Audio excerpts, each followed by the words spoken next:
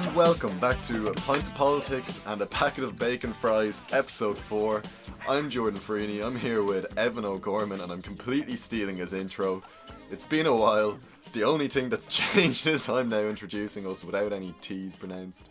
Yeah, no, that's a pretty good intro, Jordan. I'll definitely have to give you a good rating on Rotten Tomatoes for that one. I wouldn't say it's as good as mine, but it's not bad. Look, I've been practicing this for hours. Yeah, it's been a long time since we last sat in front of a microphone. Yeah, exactly. It's been about 5-6 months or something. Oh, I wouldn't go that far now. We'll say 4 months. Yeah, well, it was just before the 8th Amendment referendum. Yeah, which has since passed, which we predicted. We did predict it, as much as I tried to promote as much fear, uncertainty and doubt as possible. It did. I think that we can take some responsibility for that working out. I think if it wasn't for our intervention, it could have failed. It could have failed, yeah. Failed for everybody. Nobody would have won. Exactly. Well, we have a few interesting topics for you today. I'm also taking this segment from you. Hey, look, go ahead. You're going to be doing all the law segments now and everything. Actually, you just do this bit. All right, I can't do this. You can edit that bit out. Don't worry, man. I pretended to take the reins and... Let the master at work. Yeah, so today we're going to be looking at a few of the biggest topics that are on the minds of the Irish people at the moment. Again, if this is your first time listening, I'd recommend you go back. Just kind of listen to the intros beforehand. Our main point of this podcast is to discuss political and general cultural topical matters that are affecting the lives of Irish people. We were initially, when we started this podcast, about maybe 7-8 months ago, we kind of looked at maybe just doing everything to do with politics in the world, but I mean, there's just so much going on. It's just too vague to really try and condense it all down into one podcast, which we try and keep at 60 minutes, but inevitably this will not be 60 minutes long. So we decided to we're going to hone in the Irish subjects. We're going to try and make it really digestible for listeners as well, especially maybe for people who wouldn't follow politics, can get confused with all the stats, the laws, everything like that. Just try and make it as easy to understand as possible. And we're always looking for feedback, guys. So if you have any feedback at all, do hit us up with that. So today we are going to be looking at the housing crisis, which is affecting the lives of not only the roughly 10,000 people who are currently homeless in Ireland, but also the activists and politicians involved in that. We are also going to be looking at the mighty Brexit, a topic which is on the lips of every man, woman and child from here to Singapore, and how that's affecting Ireland more importantly. We're going to be looking at a few big elections and referendums that are coming up next month. We are going to be looking at the weird story of the month or the week or however often we're going to do this podcast from now on. It's very hard to describe, but this is a really weird one we have today. Biannually, yeah. Today we're talking about the Higgins heist is the Higgins heist, yeah. So stay tuned for that. That's a topical one. So look, we'll dive straight in. Again, if any of you are really particularly interested in one of the specific subjects we look on or talk about, do hit us up for some more info, or just go and research it yourself, or tell us we're wrong. That's the one thing that I'm dying for, somebody to come in and challenge us on something, because it's dangerous giving, especially to opinionated people such as ourselves, a free mic with no filter, no liability to be there is a big vote coming up in October, so we could get done for liability. We'll talk about that more later on. Let's talk about the housing crisis in Ireland. Yeah, so you've been pretty engaged with this, actually. And I know, my intro, in my rush to get through everything, I skipped over pretty much everything that has happened in the last few months and what we have been doing, which is it's probably the least interesting part of the podcast. But while I've been not doing a lot, to be honest, you've been quite active with a lot of the housing issue that is going on. Yeah, it's something I haven't really been too vocal about per se, but I've been kind of watching it in the background, just kind of seeing what's going on. So look, I'll just give a little bit of background on kind of the stats and sort of where Ireland is at the moment on it, and then we can kind of dive into the ins and outs. So, as I said, the intro, there's roughly 10,000 people currently homeless, depending on who you ask. According to the government, there's a little under 10,000. According to activists, there's a little over 10,000. So, you can pretty much settle on 10,000. It's a significant enough number to know that it is a definite problem. There are over 200, I don't know the exact number, so forgive me for that. There are over 200 vacant properties in Dublin at the moment, most of which are private as far as I know. You can find more on that on the Vacant Sites Register. A group kind of came into the headlines there about a month ago called Take Back the City. They are a group, an umbrella group as they call themselves, made up of 18 smaller organisations, mainly focusing around kind of social justice and sort of that kind of scene. They got together, they really sort of got into the news earlier on this month when they occupied. So basically what they do is they campaign for homes, basically for the homeless. And one of their tactics, their sort of leading tactic, is that they occupy private vacant properties around Dublin, and they're in other cities around the country as well. And they generally go against court rulings for evictions and things like that. They also obviously campaign for families who are being evicted from emergency accommodation, B&Bs, shelters, things like that. That incident occurred that got them really in the headlines about a month ago on Frederick Street, where they were evicted by a private security firm, which were accompanied by An Garda Síochána wearing balaclavas. There was a lot of argy-bargy, a lot of lads getting hit with things and punches and people getting thrown about.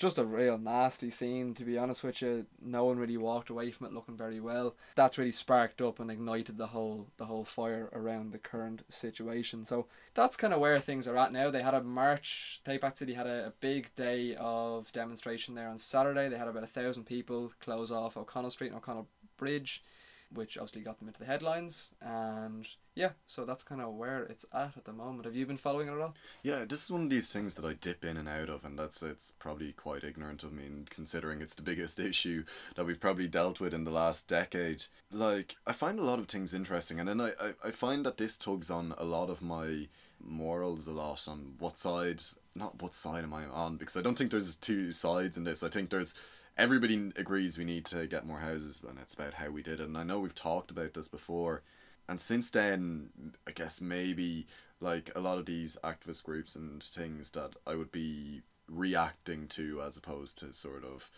it wouldn't be a news that should be bigger stories, one of our segments anyway. Like they usually happen, and then I hear them and I read them like everybody else does. But like, just going back over what you said, a few of the things that you mentioned originally, and I can feel you looking at me there, because this wasn't on our agenda at all, but it was only when I'm hearing it again while we're recording that I'm thinking about it. Like, there's so many issues that distract from the main issue when you think about it. Like, one thing that I got really interested in was the guards in the private security firm wearing the balaclavas, and obviously that's a whole other issue that you can go into. But it shows the almost shame in Irish society at the moment around this whole issue, that these guys didn't want to be seen evicting people. And yes, it was their obligation and their job to, and I think both sides understand that.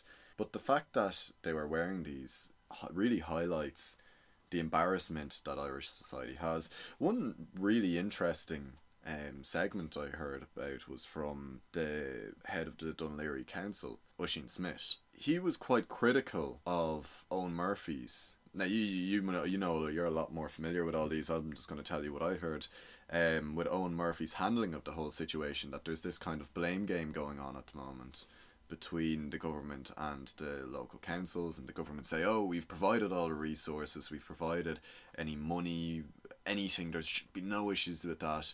I don't see why it's not happening. And local councillors saying, yeah, that's great, you've said we can have all the money we want, but then when we go and ask you, can we build here, you take months to get back to us. When we ask you, can we put a new kitchen in here, you take months to get back to us. And one of the things he highlighted was that he'd been writing for months and months to Eoin Murphy. Now obviously I have no idea the legitimacy behind all of this, just saying what I heard, a rumour, but he was saying that he'd been writing to Eoin Murphy for months, and it was only on the day that Eoin actually recently went on to RTE that he actually sent a response. And it wasn't even a response to these letters asking, can we build on this side, or inquiries. It was more so condoning of how the local councils had been acting essentially in regards to the crisis, and how they had been fulfilling their side of the duty. So it didn't really address many of his questions. But that just makes me think, like, is this going in circles? Like, you're more active than this, so what would you think there's movement on this? Well, I suppose just to confirm as well, just for anybody who wouldn't be that interested in politics or follow, Eoin Murphy is the Minister for Housing, yeah. For Housing, yeah. So obviously he's in the spotlight massively at the moment, and he's a Fine Gael man as well. To be honest with you, I can kind of really relate to what you're saying about, like, you know, whose side are you on? Obviously, you know, that's the first mistake you can make in any kind of societal debate like this is picking sides, because once you start picking a side, then you're just going to completely stop looking at things objectively, and you're just going to start blaming everybody else, and it becomes a sort of, well, I'm the victim, you're the baddie. No, you're the baddie, I'm the victim.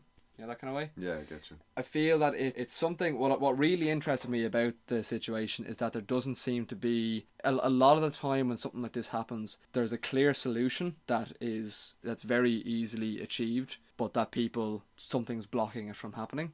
Yeah. Whereas with this situation, it very much seems everybody wants the same thing. Everybody wants there not to be homeless people, right? Yeah. That's a pretty. I mean, you want to be some really dark person to want people to be homeless, right? So I think if you looked at it objectively, every single person who's involved in this debate wants the same thing. Yeah, that's fair. And I think it's a case where, so you have, say, the side who want the government to act on it, and then you have maybe the government and those loyal to the government's views who are very much in the headspace that, oh, well, it's what we're doing right now is working, and that these guys are just looking for a problem where there isn't one. I think it's a bit of a kicking the can down the road on behalf of the government. They're coming up with all these solutions. They have these 5-year plans. They have these 10-year plans. If you have 10,000 people homeless right now, a 5-10-year plan is just not really an effective solution.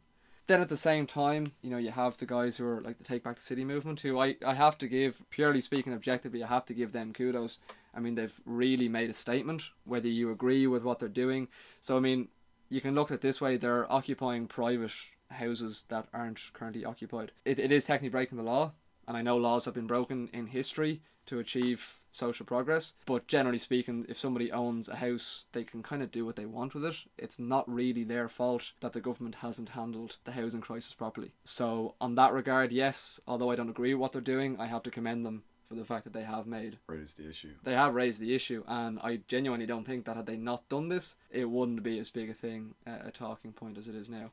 I can't offer a solution. There hasn't really been any strong, sustainable solutions offered. The Take Back the City guys have a few things that, it's very much kind of just putting the ball in the park of, private landlords who really don't really have a responsibility in this. This is a issue for the government that the government have to solve. To be honest with you, the government really, Owen Murphy hasn't really put anything that's sustainable forward to fix it. I know you had thoughts on this that was touching on what we spoke about, and I think it was the first episode of this when we were talking about the density issues and things. Yeah. So originally, when this issue was in its youth, to an extent, I would have looked into it a lot, and I had this theory that a lot of it was to do with the housing height limits and things like that, or building limits and everything. And I kind of find it funny because, as stubborn as I am, I do tend to go back and look at some of my earlier arguments, especially when it's recorded. Mm-hmm. And God knows if people start giving us some feedback, I'd figure that my inconsistencies could be highlighted a lot. But one of the issues that I have with my own argument is that regardless of these height limits, it was one of the excuses I gave. I don't think my opinion now has shifted a lot from speaking with people that would be familiar with the issue. We don't need skyscrapers to house our homeless. We need land, which we have plenty of. We have a lot of. I was one funny argument someone made with me before was that if you sit on a Lewis or a Dart line, every stop there's a cluster of houses, but in between it's just grass. It's just fields. It's just empty space. And that was one of the main arguments that got me to change my mind, was that all this space is actually there. It doesn't necessarily have to be right in the city centre, but there's certainly land for these people to build. So my opinion has shifted on that. In terms of solutions, then it becomes a whole different issue. How quick can you build a house? I don't know. How can you build enough houses for 10,000 people? Yeah. You know? One interesting thing that Oisin Smith was saying was that it's slow enough to build a house privately, but to build one publicly, you apply for planning permission. Takes a few months. You apply for the contractors. You have to put it all out for tender. There's another process. Then you have to justify everything you're buying. So you have to provide a list of potential door placers. You have to provide a list of potential carpet fitters. Everything. Every fine detail. And that's good. That, like, don't get me wrong, I'm personally a big fan of every decision being scrutinised to make sure that we are using taxpayers' money efficiently and everything like that. But it almost feels like there should be an exemption in this case, that we need houses and we need them fast. And maybe not necessarily houses. When studying economics, just flash that out there, one of the big issues is obviously the homeless cycle. So once you become homeless, it's very hard to get back on that ladder. The first step is always the hardest. You don't have an address where you can get job potential offers posted to. You don't have a place to clean yourself, to become respectable. To an extent, obviously, there are exceptions, but you very much don't have your own space. Yeah, I mean, without a postal address, I mean, I'm pretty sure there's even certain situations involving tax where you can't even properly pay tax if you don't have an address. Yeah. Because sure, how does the tax office find you? Yeah, well, this is it. So there's all these issues that come with having an address, and so maybe I always envision, like, whenever I try to come up with a solution, I keep getting drawn back to this idea of this huge communal centre that fits 1,000 people in each one, and they all have the same address, and they all have a secretary who deals with who's getting who and what. And honestly, it would be chaos. But it's hard to, like, I don't know why, like, this obviously isn't the solution, but it's just almost like this problem is such a huge issue that to solve it in any short term would need something drastic. You talk to people as well, and everybody's upset about this, and they say, why can't we use this land, and why can't we use this land? And my kind of cheeky answer is, well, why don't we use our back garden, you know? And then they say, well, why would I have to do it? Why isn't it the government's? And maybe this is where we're going back and forth then, because then the government have to go and find their own property. I suppose a good example is St. Anne's Park, which is one of our local parks. There was recently an application to purchase and build, I think it was just to build a load of houses basically on some of the playing fields there, but the local residents rejected it. So I mean, I'm sure if you went up to any of those local residents and asked them, I'm not saying anyone's in the right or wrong here, but I'm sure if you went up to any of those local residents and say, do you think people should be homeless? They're probably going to say no. You correct me if I'm wrong, people of Clontarf and Clester, but I would generally assume people would say no to that. But yet, an opportunity arises, and look, I know there are so many complications to this, and there's so much more detail to it, but the opportunity arises to build houses on these playing fields, and it's rejected. What do we do there then?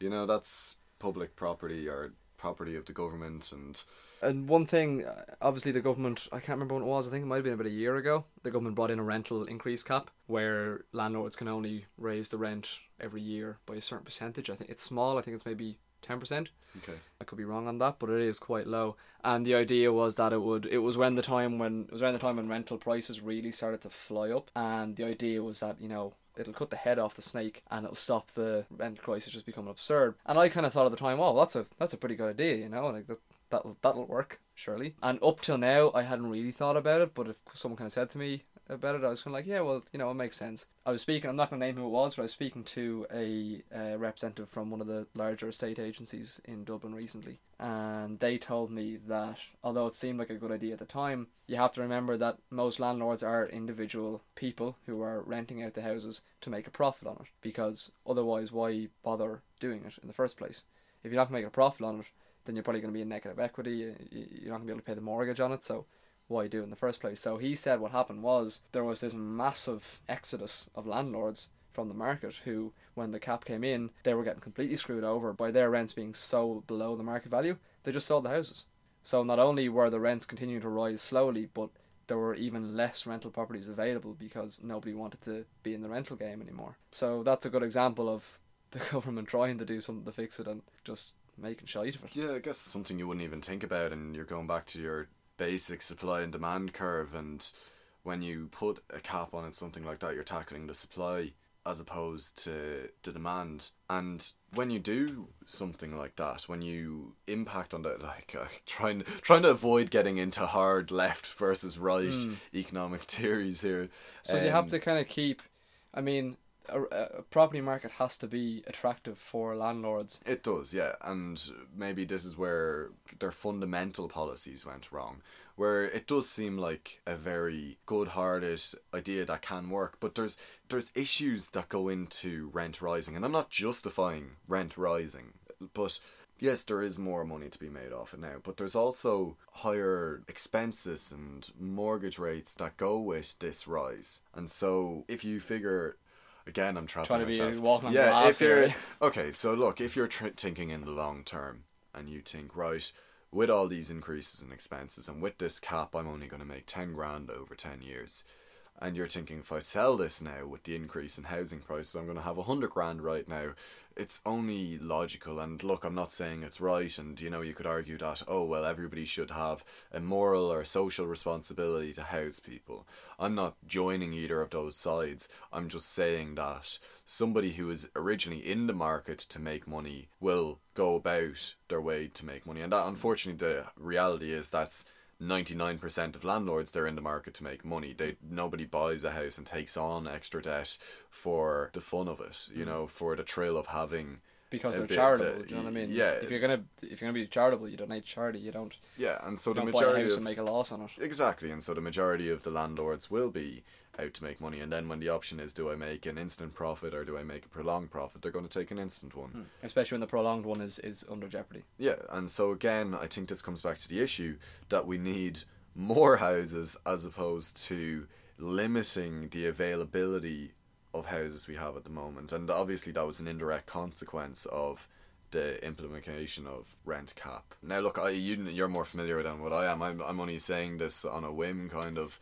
I haven't done a huge amount into the research and the causation of its side effects, but one thing I will say is that it's more evident now than ever that it's not people who are jobless, who have no money at all, that are homeless. It's an issue that they have the money, but the prices are they're just so scarce. The resources are so scarce. Exactly.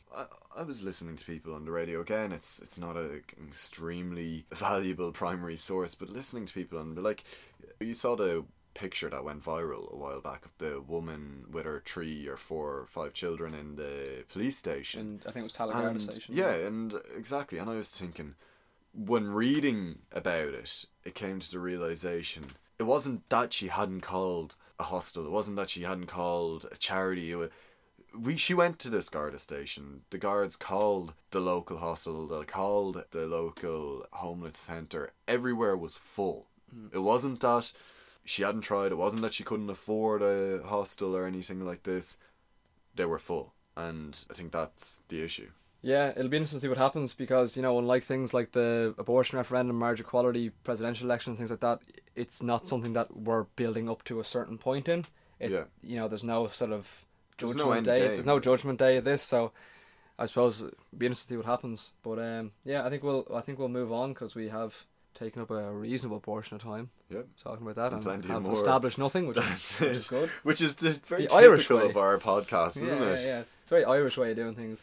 You have something for me, something juicy. Well, not new juice. It's like one of those kind of old juicy stories that seems to never go away, and it's the, again, Brexit border issue, and it's...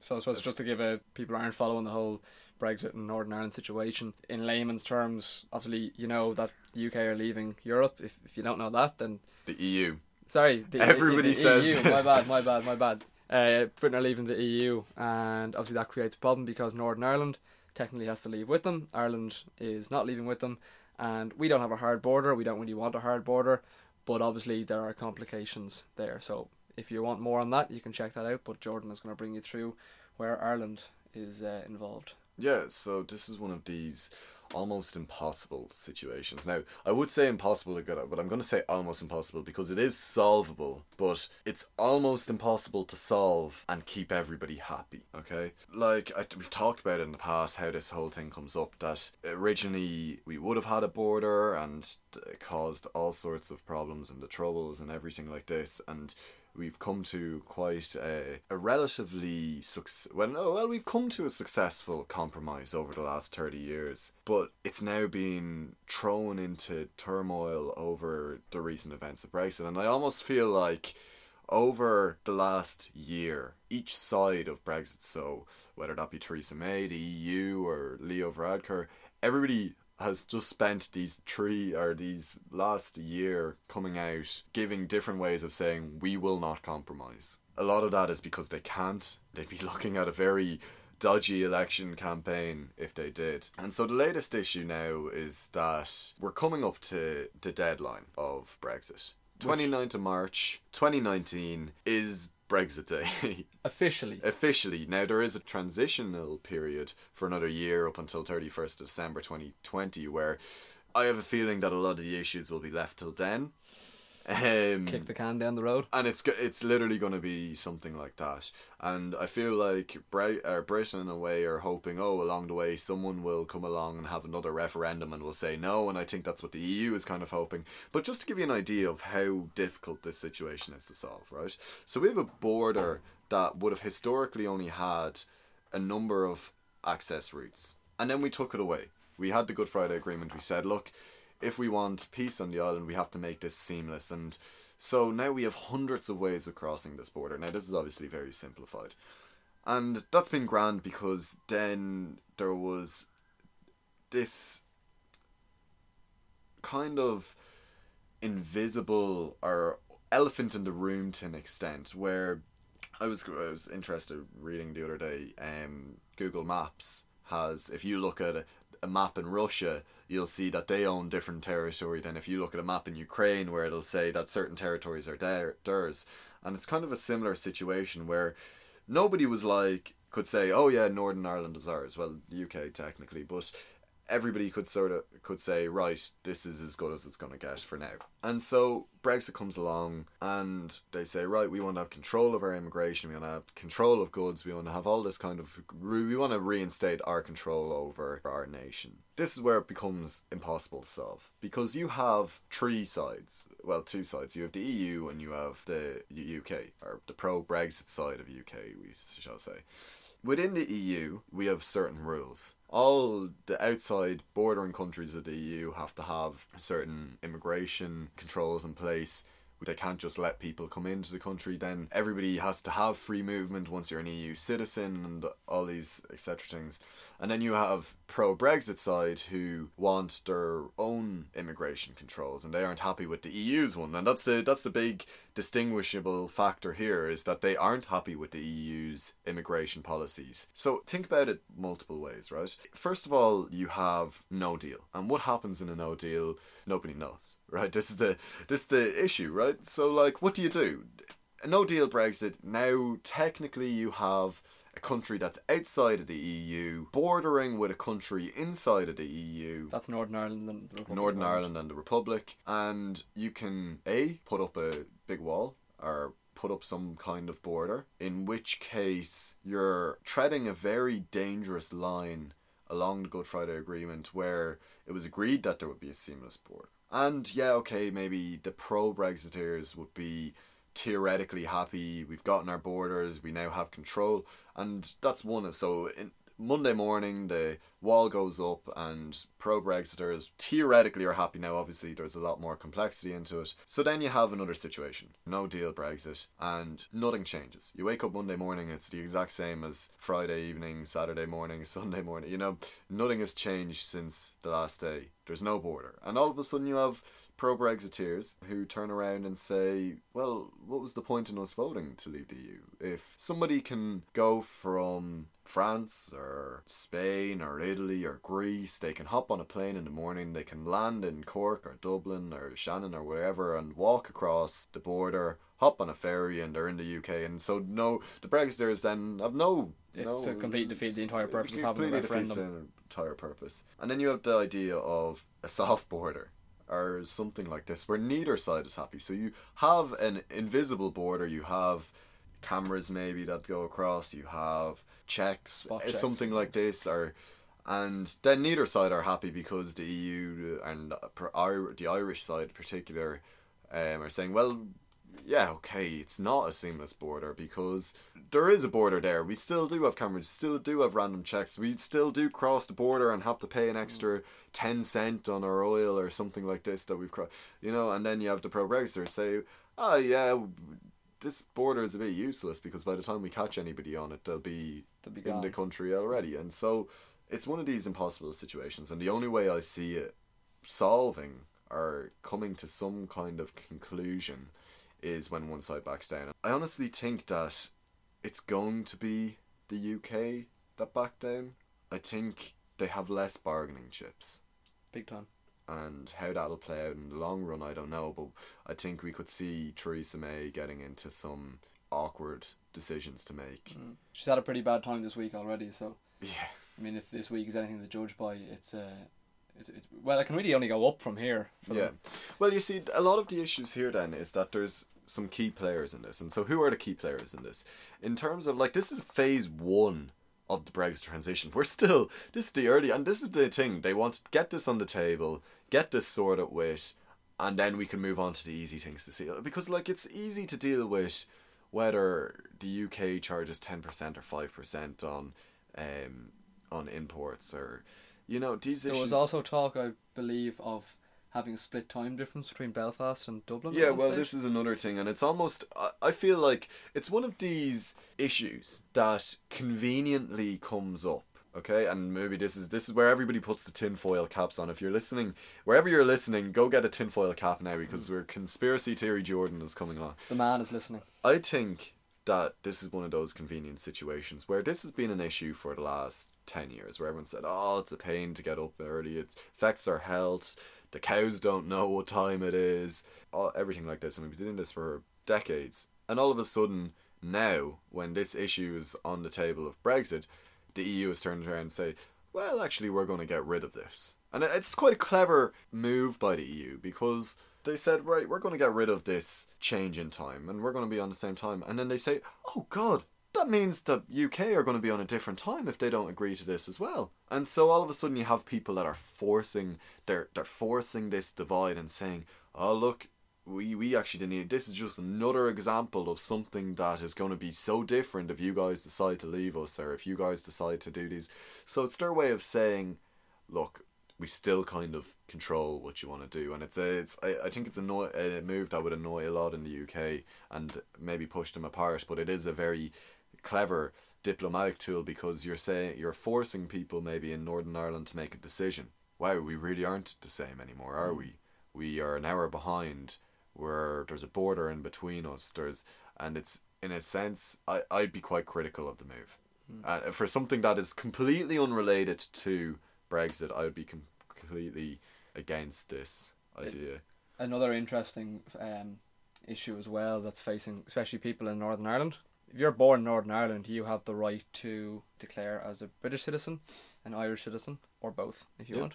And where a problem lies there, on top of, if, you know, when Brexit happens, regardless of what kind of border situation there is between the Republic and the North, if you declare as an Irish citizen, well, then you're technically an EU citizen. Yeah. So suddenly, although if you're born in mainland EU Britain, citizens, in that kind of way. Yeah, so like if you're an EU citizen, you've so many rights to things in other EU countries. But if you're born in Northern Ireland after Brexit, what are you? If you're an EU citizen, well then Brexit hasn't really happened, because that means if you're an EU citizen in Northern Ireland, because you're born in Northern Ireland, it means other EU citizens can come in there.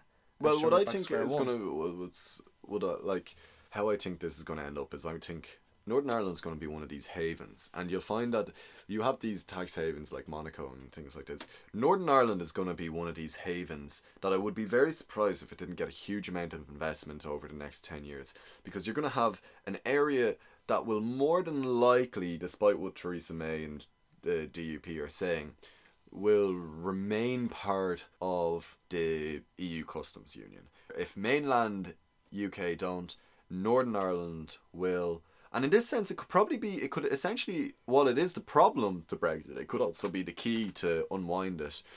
But it will have this area that's part of the customs union, but also part of the UK. So you have the two biggest economies, which will be then the two biggest players in Europe, the UK and EU.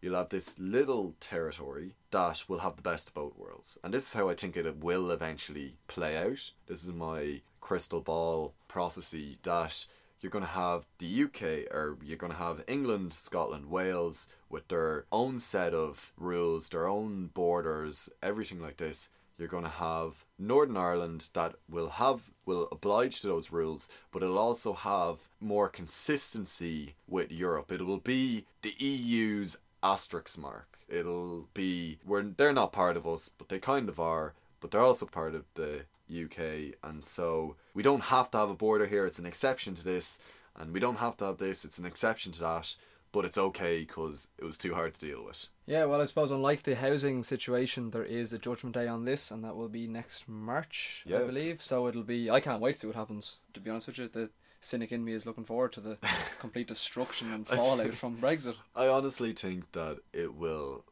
come right down to the wire, and as dangerous as that is to voters and any kind of stakeholder, it will be very late. So, do you think it will happen, Brexit? Yes. I think it would be... No second referendum? I'd be very surprised. No, okay, I wouldn't be surprised, but I think it is I think it would end Theresa May and the DUP to an extent. Maybe not so much the DUP, but definitely it would have a huge impact on the Tories and how they can keep... promises. And like, so there's one thing making an election promise, but going against a referendum's a pretty bad promise. Yeah, and look, we saw the whole Lisbon Treaty. Those were good times. That was one of these things. Keep ticking the box until you get the right answer, and it could be one of those situations. But I don't think it was, because Brexit. People don't realise this, but the Brexit referendum was one of the highest, or the highest, I think, voter turnout in about 20 years. You know, so like it's not, and I know people say that individuals were misinformed and voters were misinformed, but misinformation is something that is irregular within votes, and it's something that the onus to me is on the voter to ensure that the information that they're getting is legitimate. If somebody knocks on my door and tells me, oh, if you vote for me, I'm going to buy you a yacht down and leave it down in Hout, I would say, all right, yeah, fair. That's not going to happen. I would say I'd look up this guy, I'd see how much he's worth. I'd say, is this actually something? And sure, I'd write it off. You know, same as if people are promising me a new healthcare system and everything like this. I think you have to have certain amount of professionals or voter skepticism when you're making these decisions. But anyway, speaking of votes, we have a huge election coming up on the 26th of October that I honestly think that this is just going to be a sweepstake. Mm-hmm. It's going to be a big turnout. I think there's going to be one real winner, and there's one obvious winner when you just look at it, and that's, well, what is it? So it is, obviously, I mean, it's public knowledge. Everybody knows that it's happening. And that is the referendum on whether to remove blasphemy from the Constitution, which happens... We got you! We got you! You thought we were going to say the presidential election, but no, we got you. We got you. That was really good. That was so good. We totally didn't plan that for No. Absolutely not. But most people I've spoken to didn't even know that there is going to be a referendum in October, on October 26th, I believe? October 26th. October 26th on blasphemy. So if you're not familiar with blasphemy, it's just basically layman terms again. It's denouncing or saying something offensive or derogatory of God or religion. But yeah, Jordan has a constitutional definition for it. Yeah, so just hop in there and say it's Article 40.60.1 underscore I, or Roman numerals 1, as you say, and how it's defined in the Constitution currently.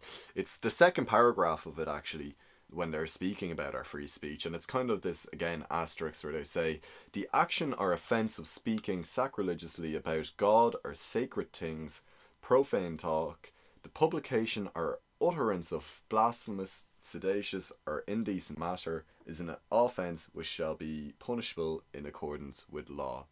But how is that? Yeah, it sounds really serious. Jesus, that's it, you're done now. But it sounds something really serious. Like, this is right under free speech. So we're like, oh, everybody has a right to free speech, and then we have this, but you can't do this. But you can't. So, you have to be careful. So this sounds like a really serious offence. And I think you did a bit of research on this. So what happens? What happens if you're blasphemous? Yeah, so... basically, now this is very, this is in the Irish Statute Book under Section 13. This is what can happen to you if you are convicted of whatever laws underlying blasphemy. The maximum penalty, this was introduced in 1961, the maximum penalty were 7 years penal servitude, which is, as you defined as... I think it was prison with hard labour. Yeah, manual labour, which is pretty sure something we got rid of about 150 years. Regardless. So yeah, 7 years penal servitude, hard labour, or 2 years imprisonment and a £500 fine. Ooh. So you want to be careful next time you use the Lord's name in vain. That's it, yeah. It has... Does this happen? No. Right. People really generally don't end up serving 2 years imprisonment or 7 years penal servitude. Yeah, I was gonna say I don't think I've ever picked up RTE News and saw that so and so has gone to jail for picked up RTE News, picked it up off a copy. Yeah. So, because you know how like big they are in the printing press these world. Yeah. But anyway, so I don't think I've ever picked up a newspaper that has said so and so Billy Joe has gone to Mountjoy for 2 years for using the Lord's name in vain. So bit like Spurs, nothing's really happened on this since 1855. They haven't really done anything since 1855. Since 1855, there has been one attempted prosecution. Attempt, not even a... No. There hasn't been an actual prosecution. There's been one attempted, and that was in the case of Corway versus independent newspapers. So, gentlemen, in 1995, this was during the coverage of the divorce referendum. Okay. Which, it's hard to believe that was only 23 years ago. Basically, John Corway brought a private prosecution against a number of publications, Hot Press, Irish Times and Independent, for cartoons that basically were derogatory or blasphemous, as he said. He brought it to the High Court and he said, and this is an actual quote from him, he said, "As one professing and endeavouring to practice the Christian religion through membership of the Roman Catholic Church, I have suffered offence and outrage by reason of the insult, ridicule and contempt shown towards the sacrament of the Eucharist as a result of the publication of the matter complained of herein, and I am aware of other persons having also suffered." I'm amazed he got that out in one breath. I really struggled. This sounds like a vegan on Instagram that's just been offered a steak or something. So yeah, Corway's case was not successful. He brought it to the Supreme Court, and they also it was unsuccessful basically throughout. The Supreme Court kind of came back though with a pretty good statement. So just summarising what they said, although what he is saying is true, that this is technically blasphemy and blasphemy is in the Constitution, it is a contradiction of free speech, so can't really be enforced. So NA does not apply to... Yeah, basically you got a big fat NA. Yeah. So it didn't work out for him, and that was the only attempted prosecution since 1855. Wow. So why? I mean, why it exists is sort of beyond me. Right. Well, one thing I will say is that when De Valera was drafting the constitution that it did, it was quite pro-church, and a lot of people would say that there was an element of that to try and avoid referencing the king at the time or the monarchy, but it seems absurd, and it seems like something like, how is this still here, you know, But you know what's really interesting, and I'll try to cut across it, is the stats. So there is actually a poll on this. Interesting. So, I mean, you would assume, right? Yep. Generally, we live in quite a liberal Ireland. Okay. A very liberal Ireland, really. Yep. Especially if you look at the likes of the 8th referendum. Or not the 8th referendum, the 8th Amendment. Marriage equality, everything like that. The housing crisis, obviously that's quite a social progress move forward. You'll be quite surprised with these numbers. For people who are in favour of getting rid of this article in the Constitution or repealing it or whatever, is only at 54%, which is 54, which is really low. So what did the 46% think? So 17% aren't in favour of it. They want to keep it. Okay. And then 29%, so almost 30% of people don't know. You know what that 30% is? I'm telling you now, that was somebody that either called up or went out to O'Connell Street or Grafton Street with a clipboard and said, "What's your opinion on the blasphemy referendum?" And everyone said, "What blasphemy referendum?" That's what that is. Because literally people don't know it's even happening. So how can you vote on something you don't know? Well, yeah, look, I'd be very surprised if a lot of them didn't turn pro-yes side. If there is going to be a pro-yes side campaign. Now, obviously, I think you brought up before, this is a good strategy for when they need to hold a referendum. It's pretty insignificant. So when you're having some sort of election or referendum, it's always good for the party in power to have something that passes with a breeze.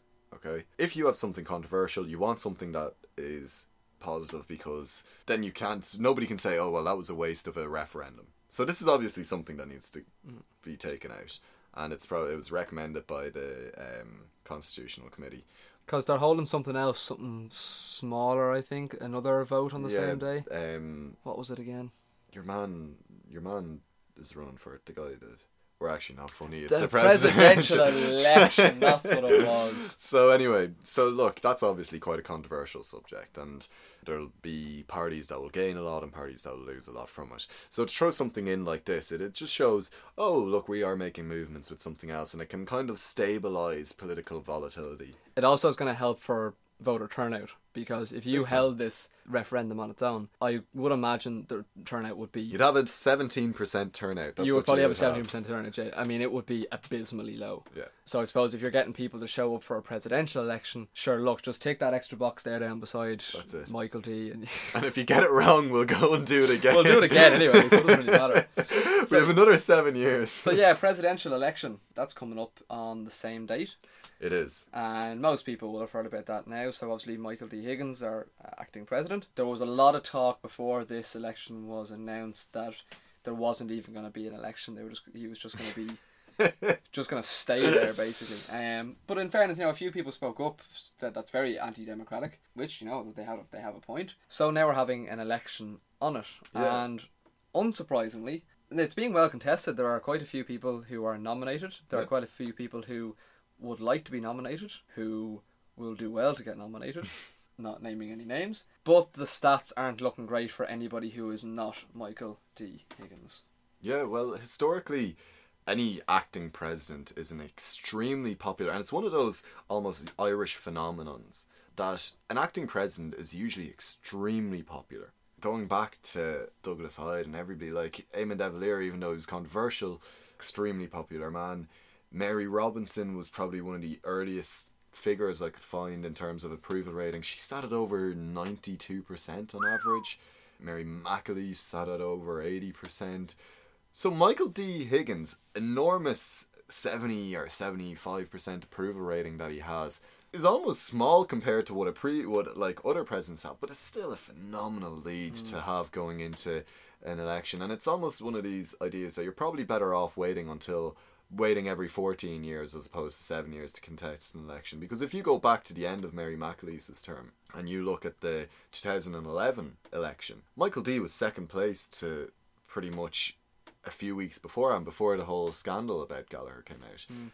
Scandal that has now Scandal since that wasn't been, actually a the scandal. scandal that has since been very Debunked. but he sat on 29% Michael He did D. pretty well, yeah. No, but that's the percentage he sat on before this, while Gallagher sat on 40%.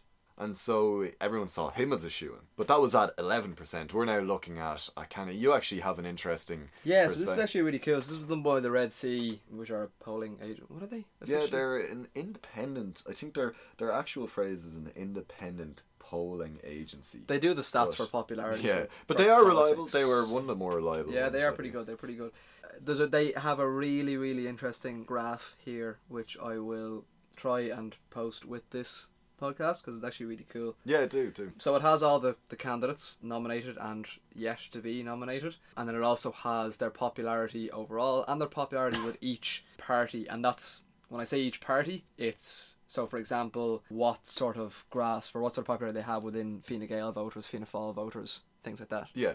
So let's do something, right? Okay. A bit of to try and describe this to people, because I know a lot of people won't bother looking at it, right? So I'm going to go through the parties, and you're going to tell me how people are doing in it. Okay. So like, who's the surprise candidate, right? So first of all, we're just doing the major parties here. We're going to do Fianna Fáil. So Fianna Fáil, so just, I suppose it's important to note, Michael D. Higgins is on 67% overall with everybody. Yeah. So, I mean, he's going to be leading most of these, right? So Fianna Fáil is a 56% following, which, I mean, that's fairly substantial. Fianna Fáil are starting to make a lot of ground. Yeah. Since their They're only blip, shall we say. 4% behind. Or Exactly, something yeah. like that. So that's obviously a very large portion of the votes. Yeah, big time. So the other two that are popular with them are Sean Gallagher and Gavin Duffy, the former Dragons Den. Okay, so Peoples. they're the main players and everything else. So Fine Gael, you'd kind of expect similar, no? Fine Gael is similar to the extent that, well, I mean, Michael D is just blown out of the park with Fine Gael. Okay. It's important to note that Michael D is actually a Labour man. Yeah. He's not. A lot of people assume he's Fine Gael because he's so much Fine Gael support, but he's actually not. But as you can see here, the support is substantial. It's 82% for Fine Gael voters. Wow. Which is pretty substantial. But interestingly enough, well, obviously because 82% of them are supporting Michael D, no Fine Gael voters are really interested in anybody else. So Sean Gallagher, he's sitting on 11% with Fine Gael. That's fine. Gavin Duffy, the other two who actually have anything are Gavin Duffy and Joan Freeman. They're both sitting on 3 and 4% respectively. Pretty insignificant, but it's still. I mean, 4% of Fine Gael supporters is quite a lot of people. Yeah, so definitely a handful. So what about Labour then? Obviously, I assume Labour. Well, all 5 people who were voting for Labour in Ireland. Oh wow! So 67% of those 5 people are in favour of Michael D. Higgins. 67. 67. But how many was it for Fine Gael? 82. Wow. So the Labour man Michael D. Higgins has a substantially larger popularity with Fine Gael, who are kind of not an opposition party to Labour, but they don't really see eye to eye on a lot of things. Especially after the government. Especially after the whole, that blip. But so he's only on 67% with Labour. What's interesting enough is that both Sean Gallagher and Gavin Duffy are both on 16% with Labour. Maybe that's the jobs they provide or something like that. I don't know. Who knows? So who do we have? Sinn Féin. Sinn Féin is quite a remarkable one, I have to say. They have their own candidate. They do have their own candidate, Leah Neria. Leah Neria. I think I'm pronouncing that wrong. Yeah. But you can look her up. She's an MEP, as far as I believe. Yeah, since 2014. Yeah, so she's a pretty respectable candidate as far as presidential candidates go. What's interesting is her popularity. Now, look, this Red C poll was released, I think it was the day before she was actually announced as the Sinn Féin candidate. Okay. So this is basically just going off the yet-to-be-announced Sinn Féin candidate. Now, unofficially, most people who were in the know knew it was going to be her. But obviously, that's just speculation. You can't say that for sure. Yeah. I believe they called it a game changer. Was it when they announced her? Anyway, go on. Sorry. Look, it's speculation. It's a theory. Now, this is before it was her, so I don't have the updated stats, so I apologise. You can find those. I'm sure they exist. She had 46% of the Sinn Féin votes. The Sinn Féin candidate, the unnamed Sinn Féin candidate, had 46% of the Sinn Féin approval. Okay, the other substantially large chunk of the Sinn Féin approval, 43%, was going to Michael D. Higgins. No way. So almost on par. If we assume that nobody who votes Sinn Féin knew she was going to be the runner, nobody had a clue who it was going to be. They were literally just voting for whoever was going to be the candidate. Right? They were indifferent. There was only a 3% difference. So 3 to their own candidate. To their own candidate, yeah. They had almost the same amount of support for That's Michael. Insane. Now I'd love to see that once it's been updated, but to me that seems ludicrous. I don't know what to say. It is quite spectacular. And then the remainder of that, 11% I think it is. Sean Gallagher has 5, Joan Freeman has 2, Gavin Duffy has 1, and surprisingly, a very large portion of Gemma O'Doherty's 1% approval is in Sinn Féin with 3%. Wow. So 3% of Shinners have a thing for Gemma, who isn't nominated yet. Interesting. That's a lot of food for thought there. I don't know. It is, yeah. And then, I suppose, just to kind of round it up, we have the independent. So people who vote independent generally are looking at Michael D with 60%. 20% of them, however, are looking at Sean Gallagher. So that's obviously, he has a strong base with the independents. 10% Gavin Duffy, 3 Joan Freeman, 4 Peter Casey, and another 3% for Gemma O'Doherty. So the Shinners and the independents like Gemma, so hopefully if she manages to get herself a nomination, she will be in with a running. So what do you think? What's your prediction? Who's winning it? I mean... Who's the underdog? I think the underdog could be Joan Freeman. A lot of people like her. I don't want to count Gavin Duffy as an underdog because I think he is more popular than people make out. Sean Gallagher obviously is technically the closest in line with Michael D. He's still more than 30% off. Really, I mean, even if Gemma O'Doherty, I think it'll be a success for Gemma O'Doherty's campaign if she even gets nominated. Is she nominated at this stage? No? No. How does she plan on doing it? Okay. I will be flabbergasted. It's not a word I use very often if she gets nominated. That will be a win for her in my eyes. I think you'd be foolish not to say that Michael D is going to run away with it. Yeah. Again, I'm going to say Sean Gallagher is my underdog. I know he's the second favourite, but I think we're going to see big movements in him now over the next month. I think the three dragons have to sort themselves out and either make a TV show out of this or 2 of them drop out Because I personally, I think that they'd be splitting each other's votes purely by association of Dragon's Den, if nothing else. Like, honestly, for me, I mean, it just seems like they're almost just using this, knowing they're not going to beat Michael D. Higgins, as some sort of platform to launch a book or something, and maybe an autobiography. Yep. Because, to be honest with you, I just don't know why you'd bother. Yeah, fair. So speaking, while we're on the topic of the Ross, there was an incident that occurred last week. This is hilarious. I Really think Irish. I almost admire this, okay, right? I know that's a dangerous way to say it, but this seems clever. So stupid, it's clever. It's one of these things. Do you ever It's basically like Donald Trump's entire... Do you remember the Simpsons movie and Chief Wiggum's like, it's foolproof, and then somebody, like, because there's barricades so you can't drive down to the lake, so instead they walk down to the lake or something like that. It's one of those things that it's just... Oireachtas security is probably so... Aras Naructaron is so foolproof that something so simple is probably a genius idea. They're kind of overthinking it so Yes, much. exactly. They're thinking so much outside the box that the inside of the box is just left completely open and exposed. So what happened? What actually... So basically, a woman who is a housing activist, unnamed, she drove into the driveway of Áras an Uachtaráin, the president's residency. Drove through, past security, no problem, let her in, yeah, absolutely. So she drove up the front driveway and she parked her car.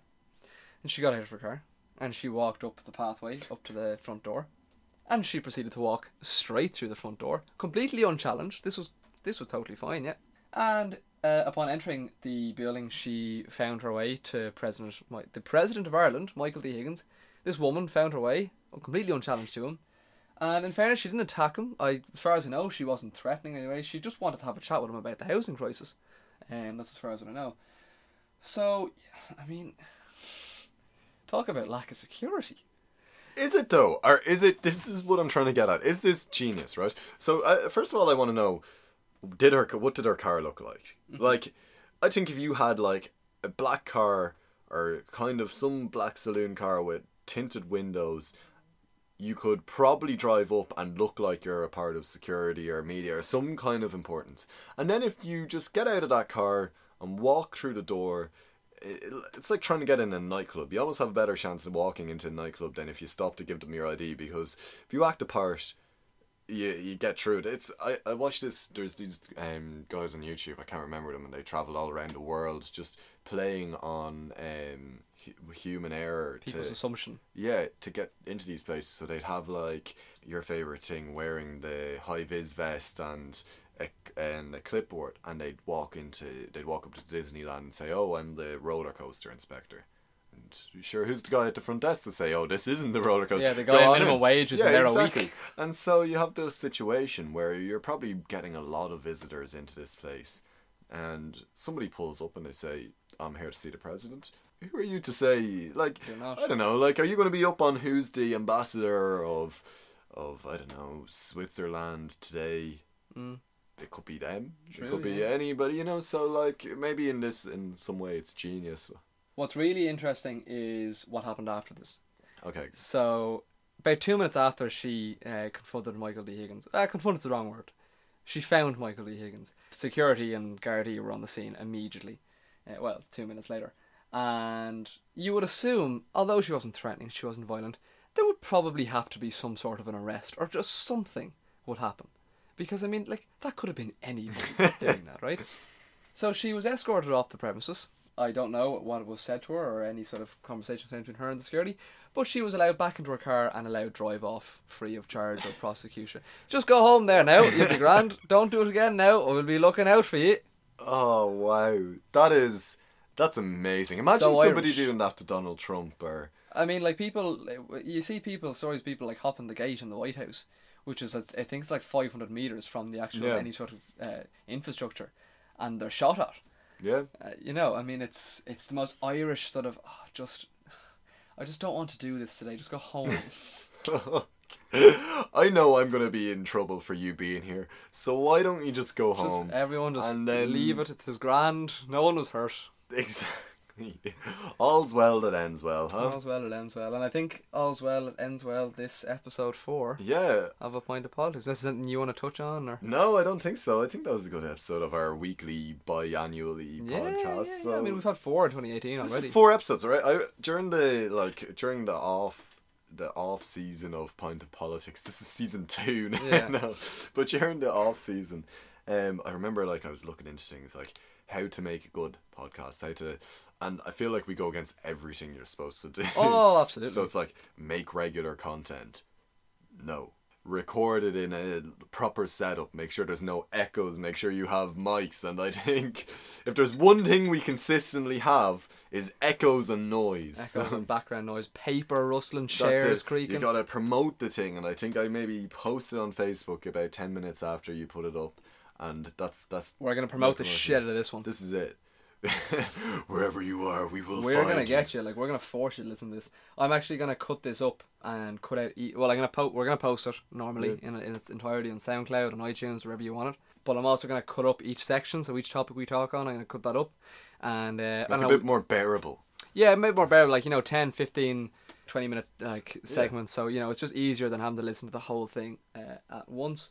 Again, look, we rely on feedback to make this better. If you think this is absolute diabolical shit, please tell us, and tell us why, more importantly, so we can do something about it, because that's the most important part. I feel like we need some sort of reward for somebody that not that we can afford a reward. Sorry, disclaimer, don't expect You're any not gonna get a reward. reward. But maybe We might send someone a letter.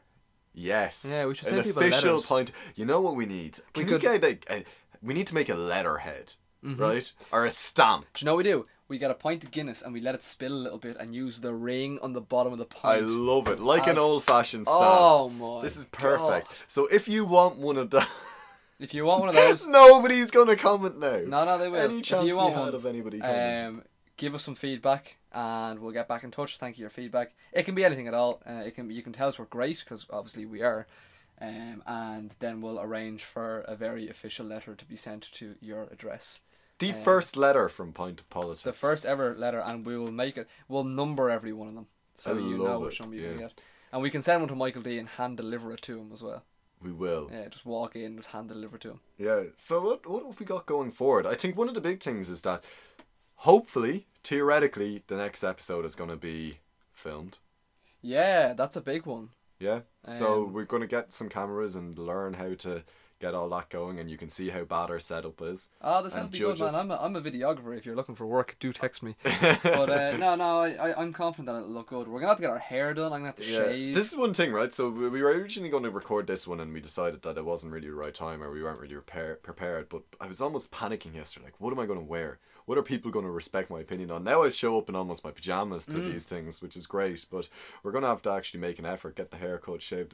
Ideally, what we would love to do is record this in a pub, not in a pub that's like there's customers and there's noise and things like that. We'd love to just have it in an empty pub. We can do it like 6 o'clock in the morning. We're happy to do Yeah. that. If you know anybody, if you work in a pub, if you own a pub, if anybody knows somebody who would host us, we'll do everything we can to promote it. Obviously, if we're going to be videoing it, then it's going to be even better. I just think that would really fit in with the Yeah, whole definitely. vibe. I think it's something we need to do. Yeah. It's going to be a little bit cheesy if we show up a pint of politics. The whole idea is that we're talking over a pint and then we We're show sitting in up some in state-of-the-art studio pajamas. and- Yeah, yeah. exactly. In our state-of-the-art studio that Yeah. we totally have. Yeah. And then finally, I think we want a guest, don't we? Eventually, whenever we. So if Yeah. you're particularly passionate about something, we need to find, so what we're going I'd to like do... somebody that didn't agree with us. So likely, I mean, so we either need someone who doesn't agree with us, or else, or someone who is Really knowledgeable in it. knowledgeable on a certain subject. So we don't just want someone on here who's just going to start shouting, ranting, roaring about something, without any sort of evidence or any sort of like data to back it up. Yeah, people with tinfoil hats, Yeah, because exactly. we never do that. No, not us. Not us. We're all very thorough. So yeah, if you are or you know somebody who has a particular interest in a certain subject and is well educated in it, do also get in touch. So thanks for listening. Thank you for listening. Thanks for being here, Evan. No problem at all. An hour 15 and counting. It's not the worst. It's doable. It's definitely doable. Yeah. Yeah. Listen to us at the gym. And we will Work. try and get one back out to you as soon as possible, videoed. Videoed. So that's going to be pretty cool. So you get to see our faces. Apply a name to the face. Jordan, thank you very much. Today we have looked at the housing crisis that has taken our country by storm. We have looked at how Ireland stands in the Brexit negotiations. We've looked at blasphemy and all the things that come with that, Michael D. Higgins and the presidential election, and the great Higgins heist of 2018. God help yous with that one. God help us with that one.